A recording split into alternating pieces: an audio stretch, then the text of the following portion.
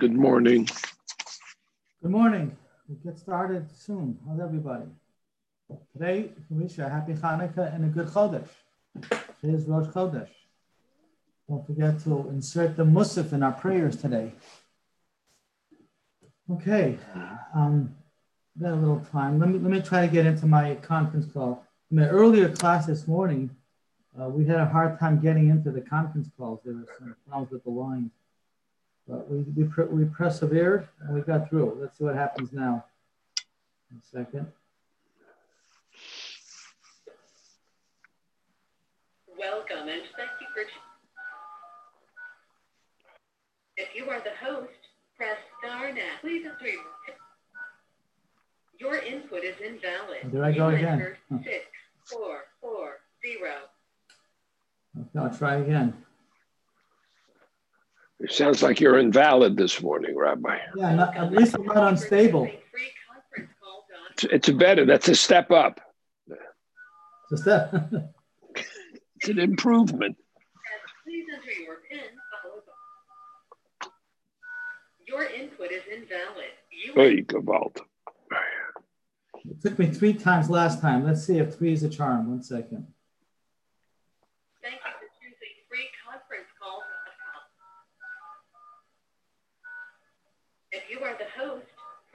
enter your PIN. Your input is invalid. You entered 6440. Please enter your PIN followed by the pound or hash. Your input is...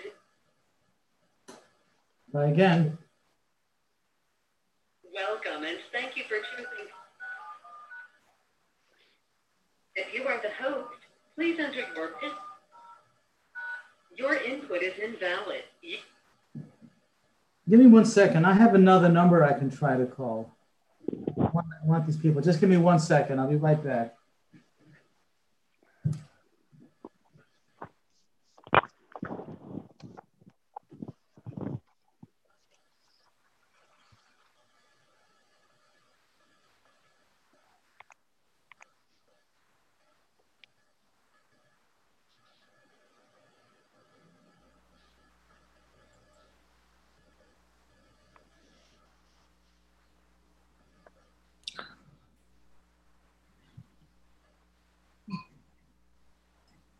Good morning. Good morning to you. Good morning, Elka. Good morning, everyone. Good morning, everyone. Yes. A Good good luck. Chodesh. A good Chodesh. A Guten Chodesh. Yes, a Guten Chodesh and a happy Hanukkah. So when's this wonderful snow going to start? 11 One, o'clock. 11 o'clock. Yes. On the dot? Yeah, We'll see. That's what they Okay, I'm say. sorry. I'm going to try one more time to get to my conference people.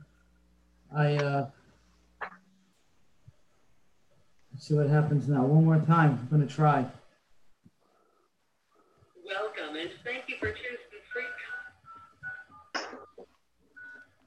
If you are the host, press stop now. Please enter your PIN. Your input is invalid. You entered 6440. You're invalid again. I've been invalidated. What do I do? Uh-oh.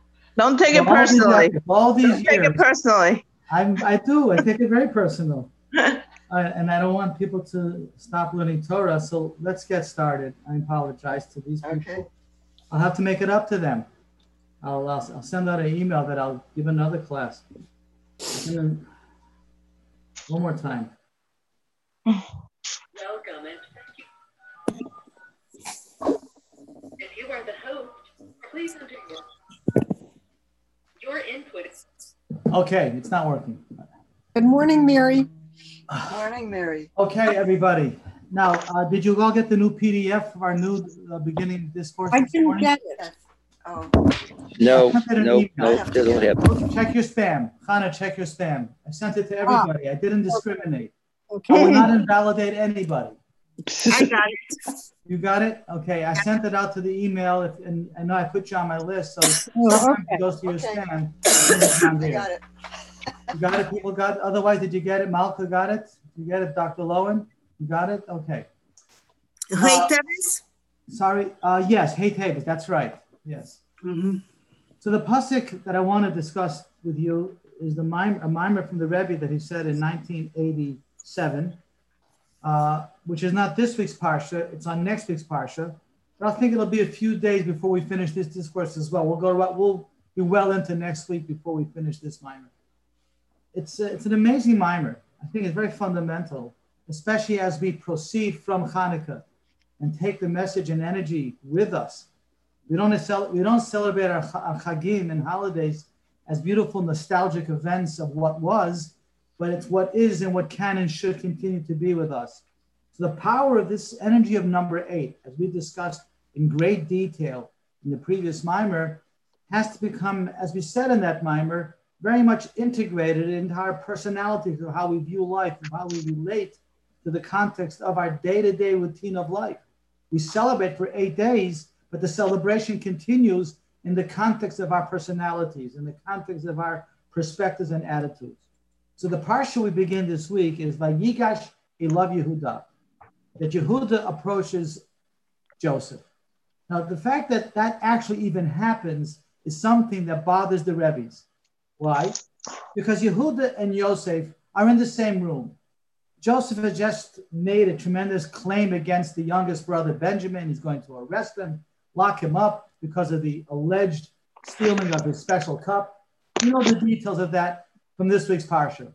But Yehuda and Joseph already are communicating. They're in the same room to communicate with each other. But the Torah wants to make a very special emphasis on the fact that Vayigash Elav Yehuda, Yehuda approaches Joseph. That approach, that coming near, that coming closer of Yehuda to Joseph is a powerful biblical statement of two different worlds, two different energies that doesn't just represent two brothers approaching each other. Each one comes from a different perspective, attitude, and context based upon the source of their souls. The shoresh of their neshamas in the heavens above represents their personalities down here. So Yehuda approaching Joseph is one world, which we'll discuss what that is, approaching the other world. Yehuda's world, Yehuda's identity, his neshama and what he expresses and represents, coming together with Joseph and his world and his representation. Two different worlds. And there has to be the approach. There's got to be the coming together, the closest, the proximity of the two to try to unite these two very, very different worlds that we're going to discuss. Before we begin the actual text of the Mimer, I can give you a couple of prefacing ideas of where we're going to be heading with this. Just to give you a brief synopsis, so we can, as we come into the Mimer, you'll see how it unfolds in the term of these very fundamental concepts being taught to us in this discourse. There's a discussion in the Talmud about what came first, heaven or earth. A whole discussion among different authors of the Mishnah. Did heaven come before earth? Did earth come before heaven? There's different opinions. The rabbis argue about that, and then they say it happened simultaneously. We'll discuss more about that as we discuss this Mimer as well. But this discussion between Yehuda and Yosef represents that argument in the Talmud of what is more paramount, or what actually is chronologically first, heaven or earth, and what's more important, what's the greater intent, the heavenly reality or the earthly reality. And the rabbis argue about that. Let me share with you another argument in the Talmud. What's more important, study or deed? Study, learning, cognition, academic excellence, or the things you do in the physical, mundane world. And there's an argument among the rabbis about that as well. Is it limud or ma'aseh, study or action? In that very context of trying to decipher heaven or earth, study or action, there's a very interesting pasuk in the prophets which reads the following: Koros batenu arazim, which contrast, in the same contrast of heaven and earth, study indeed, there's a contrast between the Mishkan, the tabernacle that the Jews had while in the desert, as opposed to the Beit HaMikdash, the holy temple built in Jerusalem. The first two temples, as well as with God's help very soon, the third temple. That same discussion of contrast between heaven and earth, study indeed, is very much evidenced in the actual buildings of the Mishkan, the tabernacle, versus the Mikdash. Well, how so? Well, let's look at the actual construction itself. The Mishkan was built in a way whereby the bottom of the Mishkan was the earth, the ground. The actual soil of the earth was the floor of the Mishkan. And then you went up higher, looking at the walls, you had plant life, cedar trees, vegetation, trees that grow, that became the beams that actually were the structure, the edifice of the walls of the Mishkan. Atop of the Mishkan were the skins of various animals. So you had here the different species on the top were the higher forms of life, the animal kingdom. Going down to the walls, you had the plant kingdom, the cedar trees, and the bottom was the inanimate, the lowest levels. Then, of course, the person, the Kohanim inside the Mishkan itself performed the service. You had the combination of the domain, the tzomech and the chai, the inanimate, the plant, and the animal kingdom, and the person, the Kohen, the Medaber, the human being, within inside the Mishkan itself. You had what's referred to as the structure of creation. Right there in the building of the Mishkan, the coming together, the perfected state in the service of God, of the world as it's supposed to be in that context of the Mishkan. The simple reason why it was built with these items in such a way is because the Mishkan was a temporary sanctuary, and the Jewish people needed to travel through the desert with it. So every so often, they had to dismantle it. They had to take it apart, then go on the next journey. There were 42 journeys of the Jews to go from Egypt to the promised land. So it had to be dismantled and taken apart. It was easy to remove the wooden beams and take off the skins of animals on top and move to the next place, the next location for the Mishkan to be once again constructed. As opposed to the temple in Jerusalem, which is an everlasting eternal edifice, it was mainly made out of stone, not something easily dismantled. Heaven forbid. It's a permanent structure, but it comes from the lowest form of God's creation, the inanimate. The whole temple construction was mainly made out of stone. Very few spots in the temple in Jerusalem were there wooden beams that were hidden from the naked eye. They were there in a way that just to perform some kind of a structural need, as in the terms of the different gateways had to have beneath the surface of the stones some wooden structure, but the main edifice was stone, which represents a whole different reality, a reality of the inanimate as being not just paramount, but the sole arbiter of its existence. It's a stone temple, a building made out of stone, as opposed to skins of animals, cedar trees, and the ground. These two contrast, this contrast between Mishkan and Mikdash, representing the context of the edifice of creation as it is in the terms of the higher parts, the skins of animals, the higher form of living, then the cedar trees, the plant, and then the bottom, the earth itself, represents that perspective of seeing things from the heavens perspective. That which is higher is on top, skins of animals, the animal kingdom. Then you have the cedar trees, the plant kingdom, and the earth on the bottom, the floor itself. In the temple, even the floor is made out of shayish, of marble, stone as well. The entire thing is stone. So that represents the contrast between heaven and earth. How do you look at the paramount perspective or paradigm? What's paramount here? According to the Mishkan, the heavens, the things that are higher should be higher. The highest species on top, lowest species on the bottom. But in the temple, which represents heaven before earth, represents study, academic, trying to probe the abstract and go to the higher reality of the unknown and try to bring it into your life. The study, the academic knowledge and vision that you create by study. That's heaven first, earth is second. But that's the perspective of Mishkan versus Mikdash. But the temple in Jerusalem is all stone. It represents, the purpose of it all is ultimately the inanimate being consecrated. It's the perspective of, like we spoke about before, earth as being the goal of creation. And therefore, the temple, which represents the epitomization of the purpose of creation, the home for Hashem here in this world, in Jerusalem, which is not meant to be dismantled, is completely stone. The inanimate, the lifeless items of life, which seem to be so insignificant, represent ultimately the purpose of all of creation. Remember we talked about in the previous mimer, Sof ma'aseh b'machshava techila. The last things that are done in creation represent the initial bond with God at the most quintessential state of God's essence. The stone, the inanimate, the unmovable, not the things that can be dismantled and moved and reconstructed again. The inanimate, that represents the paradigm that the Mikdash has a benefit over the Mishkan, the tabernacle. The earth over the heavens, deed over study. That represents the mundane context of human function of existence, representing the paramount purpose of all of creation. My friends, this is what Yehuda and Yosef represent, these two different worlds, these two different perspectives and attitudes of Yehuda, from the word hoda'ah, which means submission, which means the actual deed of doing what we need to do, showing up, being there. Modeh ani, the submission, Yehuda, the level of complete dedication and selfless acts of life that represent sometimes the mundane, but it too represents the purpose of creation, the modeh ani, to find within the context of self the idea that it's not about me, it's about what I'm needed to be here in this world to perform functions of deed.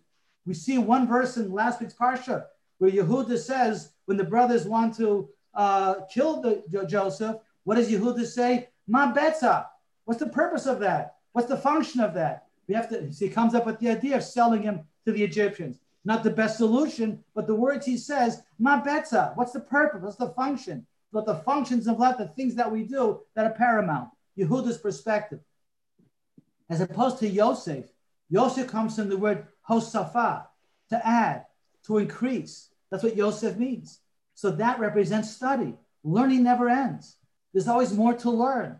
Torah is infinite. the mind can probe ad infinitum to try to learn more, to probe deeper into understanding something. It represents the heavenly perspective of infinite revelation, the splendor of the heavens, to grow in that reality. That's Yosef's world. Hosafa, to grow in a higher transcendent state of abstract context of life.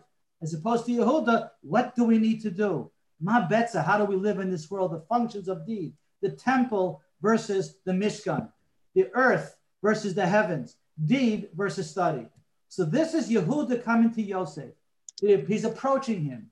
There's got to be a meeting of these two minds, of these two souls, these two worlds, these two perspectives.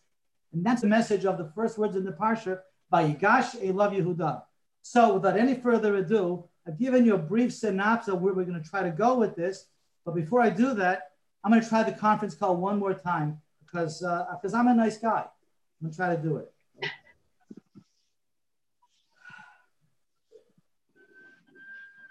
Welcome and thank you for. If Well, you are the host, please enter your PIN. Your input is invalid. You entered 644. Okay, didn't work. I'm sorry. Okay, let's go back. I really feel bad. Okay. Says the Rebbe, we're just beginning of the mimer. I think Don't feel bad. It's okay. Don't feel bad. Don't feel bad. Herschel, you in on the conference call? Nope, I'm here. I'm on the internet. Did you try to drive the conference call and get in? To let the people No. Sometimes I would call in and get the same response you got, and I would start over. I got in. I did it 4 or 5 times already. Yeah. You can't succeed. You want me to see if I can get in? And let the people know that they can try to Zoom it because I can't get into conference. Okay. Okay, I'll see if I can get in. I'll call my phone. Okay, page 161. Vayigash Elav Yehuda. And Yehuda approaches Joseph. As I just described to you, the two worlds, the two contexts of their soul energies in the heavens coming together down here in that room in Joseph's palace. Hine, says the Rebbe, the theme of this approach of Yehuda to Yosef,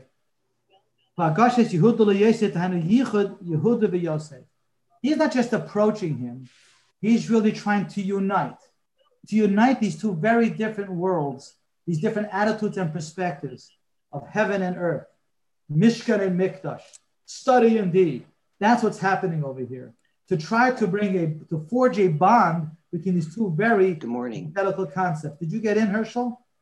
Yeah, I got in. You know, for some Anybody else reason, there? Rabbi Lisman couldn't get in, so go to the internet and use internet voice, and you'll hear him. It's not working. He tried 4 times. More than 4 times. I'm sorry. I'm sorry. More than 4 times. But who's counting? We're having fun. So anyway, he's online right now, and he tried numerous times. I'm a witness. So he said now, he's in front of me right now. Well, you know what? I have an idea. Hold it. Stay on. I'm going to put you on speaker. I'll put you on speaker. Hold on. Okay. All right. Guys, can you hear me? I'm in. I just got in. Oh, hold it. He just go. Good news. I broke the ice. I got him in. They're afraid I of really me. apologize. I tried for this. I have I think about 10 witnesses that I actually 12 witnesses that I try to get in at least 5 or 6 times. Anyways, until this point, I gave an introduction. So if I can ask you to mute your phones, you can please mute your phones now, and I'll continue. Until this point, I was giving an introduction to the mimer. If you'd like, feel free to call me later, and I'll be happy to repeat the introduction to you. I'm going to start the text of the mimer itself right now. We're talking about the approach of Yehuda to Yosef and the need for the two of them not only to be in the same room to communicate, but there's got to be the approach of Yehuda to Yosef because the two of them represent 2 very different worlds. The world of the abstract theoretical concept of study, heavenly, or the world of deed, action, the physical context of life. Yehuda represents the earthliness of the physicality, physical expression, whereas Yosef, Hosafa, growth, ad infinitum, the study, the abstract heavens, as it were. Let's continue weiter. Hine, says the Rebbe, the top line of the new mimer. Hagoshes Yehuda Yosef. The theme of this discourse is the fact that Yehuda needs to approach Yosef. I know Yichud Yehuda v'Yosef. It doesn't just mean approaching. Ultimately, it means the unification. The two come together in singular unity. That says the Rebbe, it's not just the Parsha, which emphasizes to us the need of these two different worlds to approach and join in bond. The Haftorah also, with God's help, we're going to read in Shul on Shabbos. The Haftorah of the Parsha is in the Super, Shala Ashir Lavo, the beautiful Haftorah, that in the world to come, this Haftorah from the book of Ezekiel, chapter 36, that in the world to come, says Ezekiel, Yeshnei Eitzim, there are going to be two branches, two wooden branches.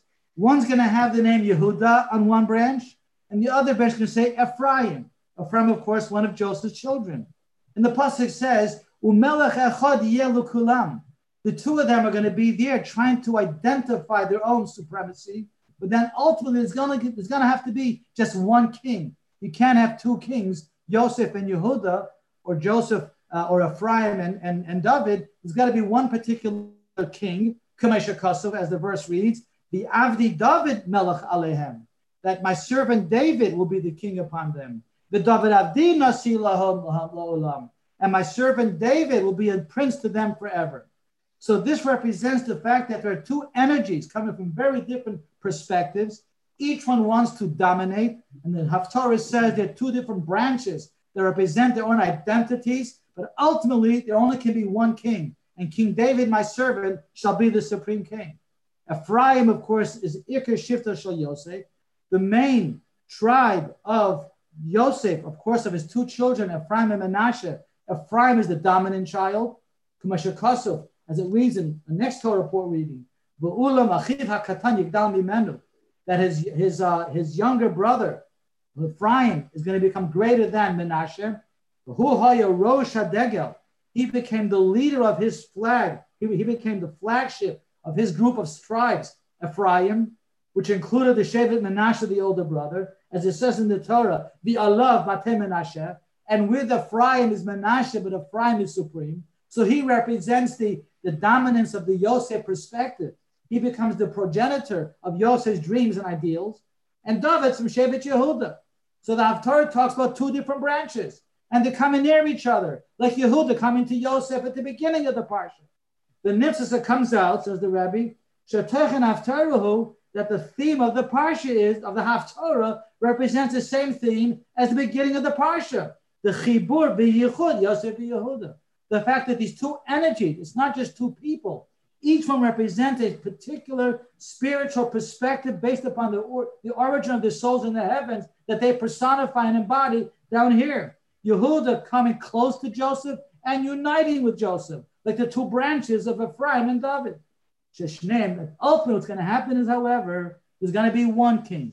That Yosef is going to understand and appreciate the need for David's perspective, Yehuda's perspective.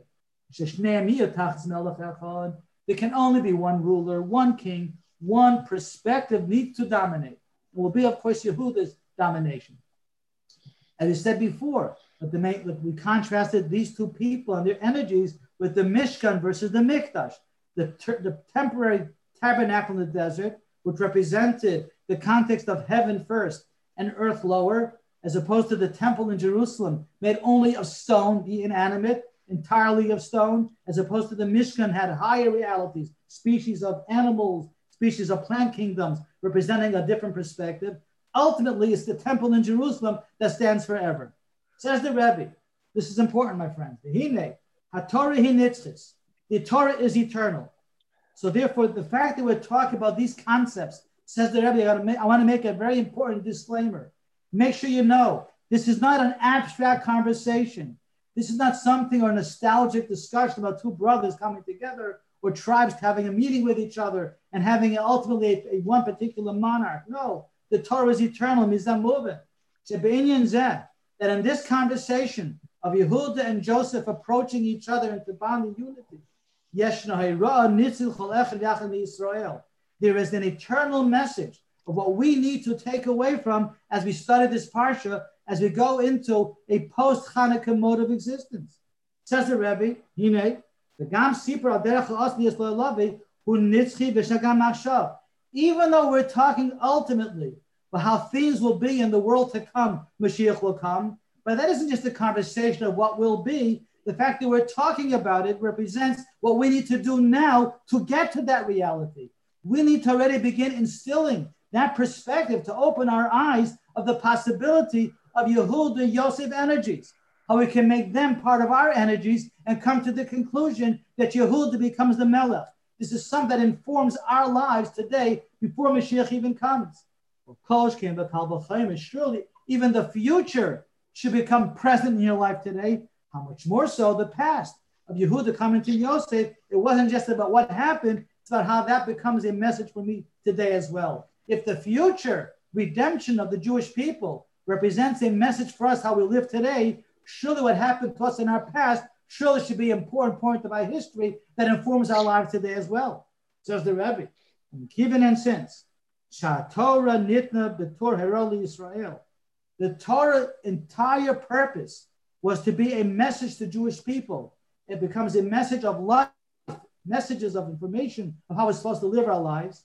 K'may shekasuv, as the Torah itself says, what am I all about? Tzavas b'nei Yisrael, command the Jewish people. Dabra b'nei Yisrael, speak to the Jewish people. It's all about not the Torah itself in its pristine abstract state. It's about the message in the words. Look at the words. The Torah says, speak to the Jewish people, command the Jewish people, instruct the Jewish people. So clearly, these stories that we study are not stories that just inspire. These stories have to become invested into our Jewish psyche of how we behave as Jewish people as we study these parshas. Movement comes out, it's understandable, Dr. Rebbe. The message that we all walk away from of Yehuda Yosef energies and the approach and the unification of these two very different energies. And the Eroho Be'ikr Israel. And then that message becomes a major theme of our lives. I was created to serve my master. How do I do so? We'll open up the books, read the Torah. Here's God speaking to us what you need to do to continue this message of the continuity of Judaism, Yiddishkeit, Torah, and mitzvahs. So how do we understand that? Let's go right away to the next paragraph. We're on page 161. This is the major context of conversation about these two very different perspectives and attitudes of Yehuda versus Yosef, heaven, earth, study, deed, the Mishkan versus the Mikdash. Let's continue. I discussed in many of the Maimarim from my forebearers, the previous Rebbes. The Rebbe said this Maimar in 1987. Yehuda v'Yosef hem beis inyanim the Talmud Olimid Maisa. That Yehuda and Yosef, as I told you before, personify, they embody the contrast or distinction between study versus deed. Because, says the Rebbe, there's a machleges in the Gemara. The Gemara in Masechta Kiddushin, the Tractate Kiddushin says, Iflikul b'Gemara, Talmud Gadol or Maisa Gadol. What is paramount, studying or deed? What's the means and what's the end? What's the ultimate purpose? The Gemara has a whole discussion about that. Yehuda Gavra Be'echav. Ultimately, Yehuda, of course, becomes the king. He rules over his brothers, the other tribes. Hu HaMelech, he becomes the king. That his inyan ikri is livsek echia ma'aseh b'poil.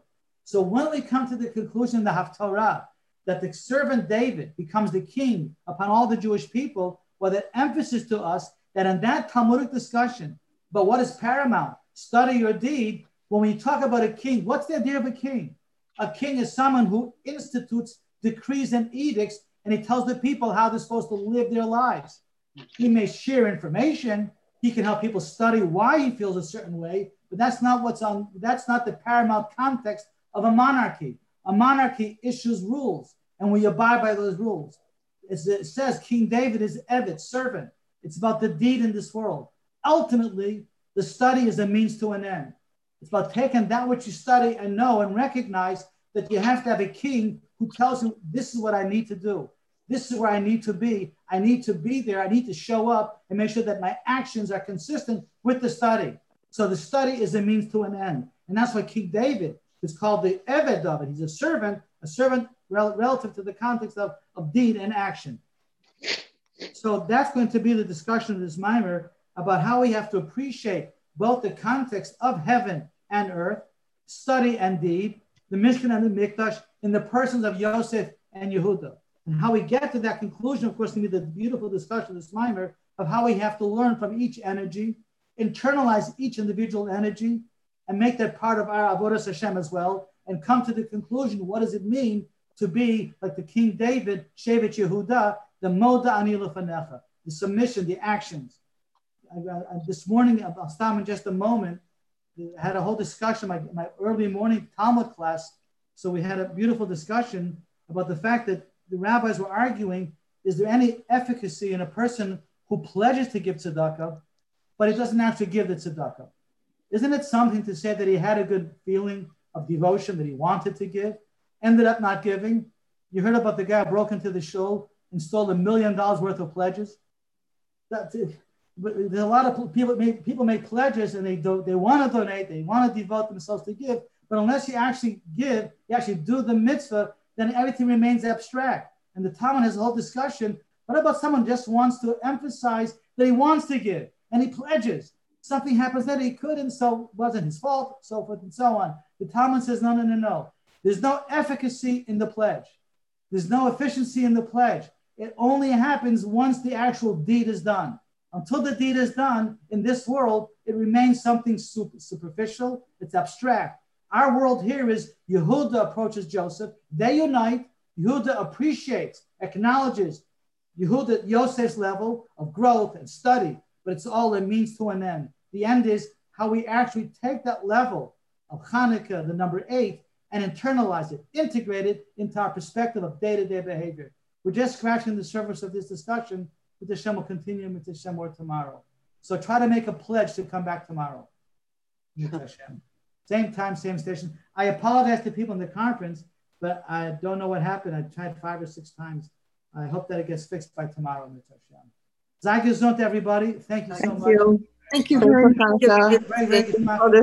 You can all really enjoy this mimer. It's a very fundamental mimer of Jewish approach to life itself. Thank you, Rabbi Lisbon. Thank you so much. Thank you, Rabbi. Thank you very much. Thank you. Be in touch. Stay safe today. What? Frilchen, Hanukkah, Good Chodesh. Thank you very much. Hanukkah. Chodesh Tov. Good Chodesh.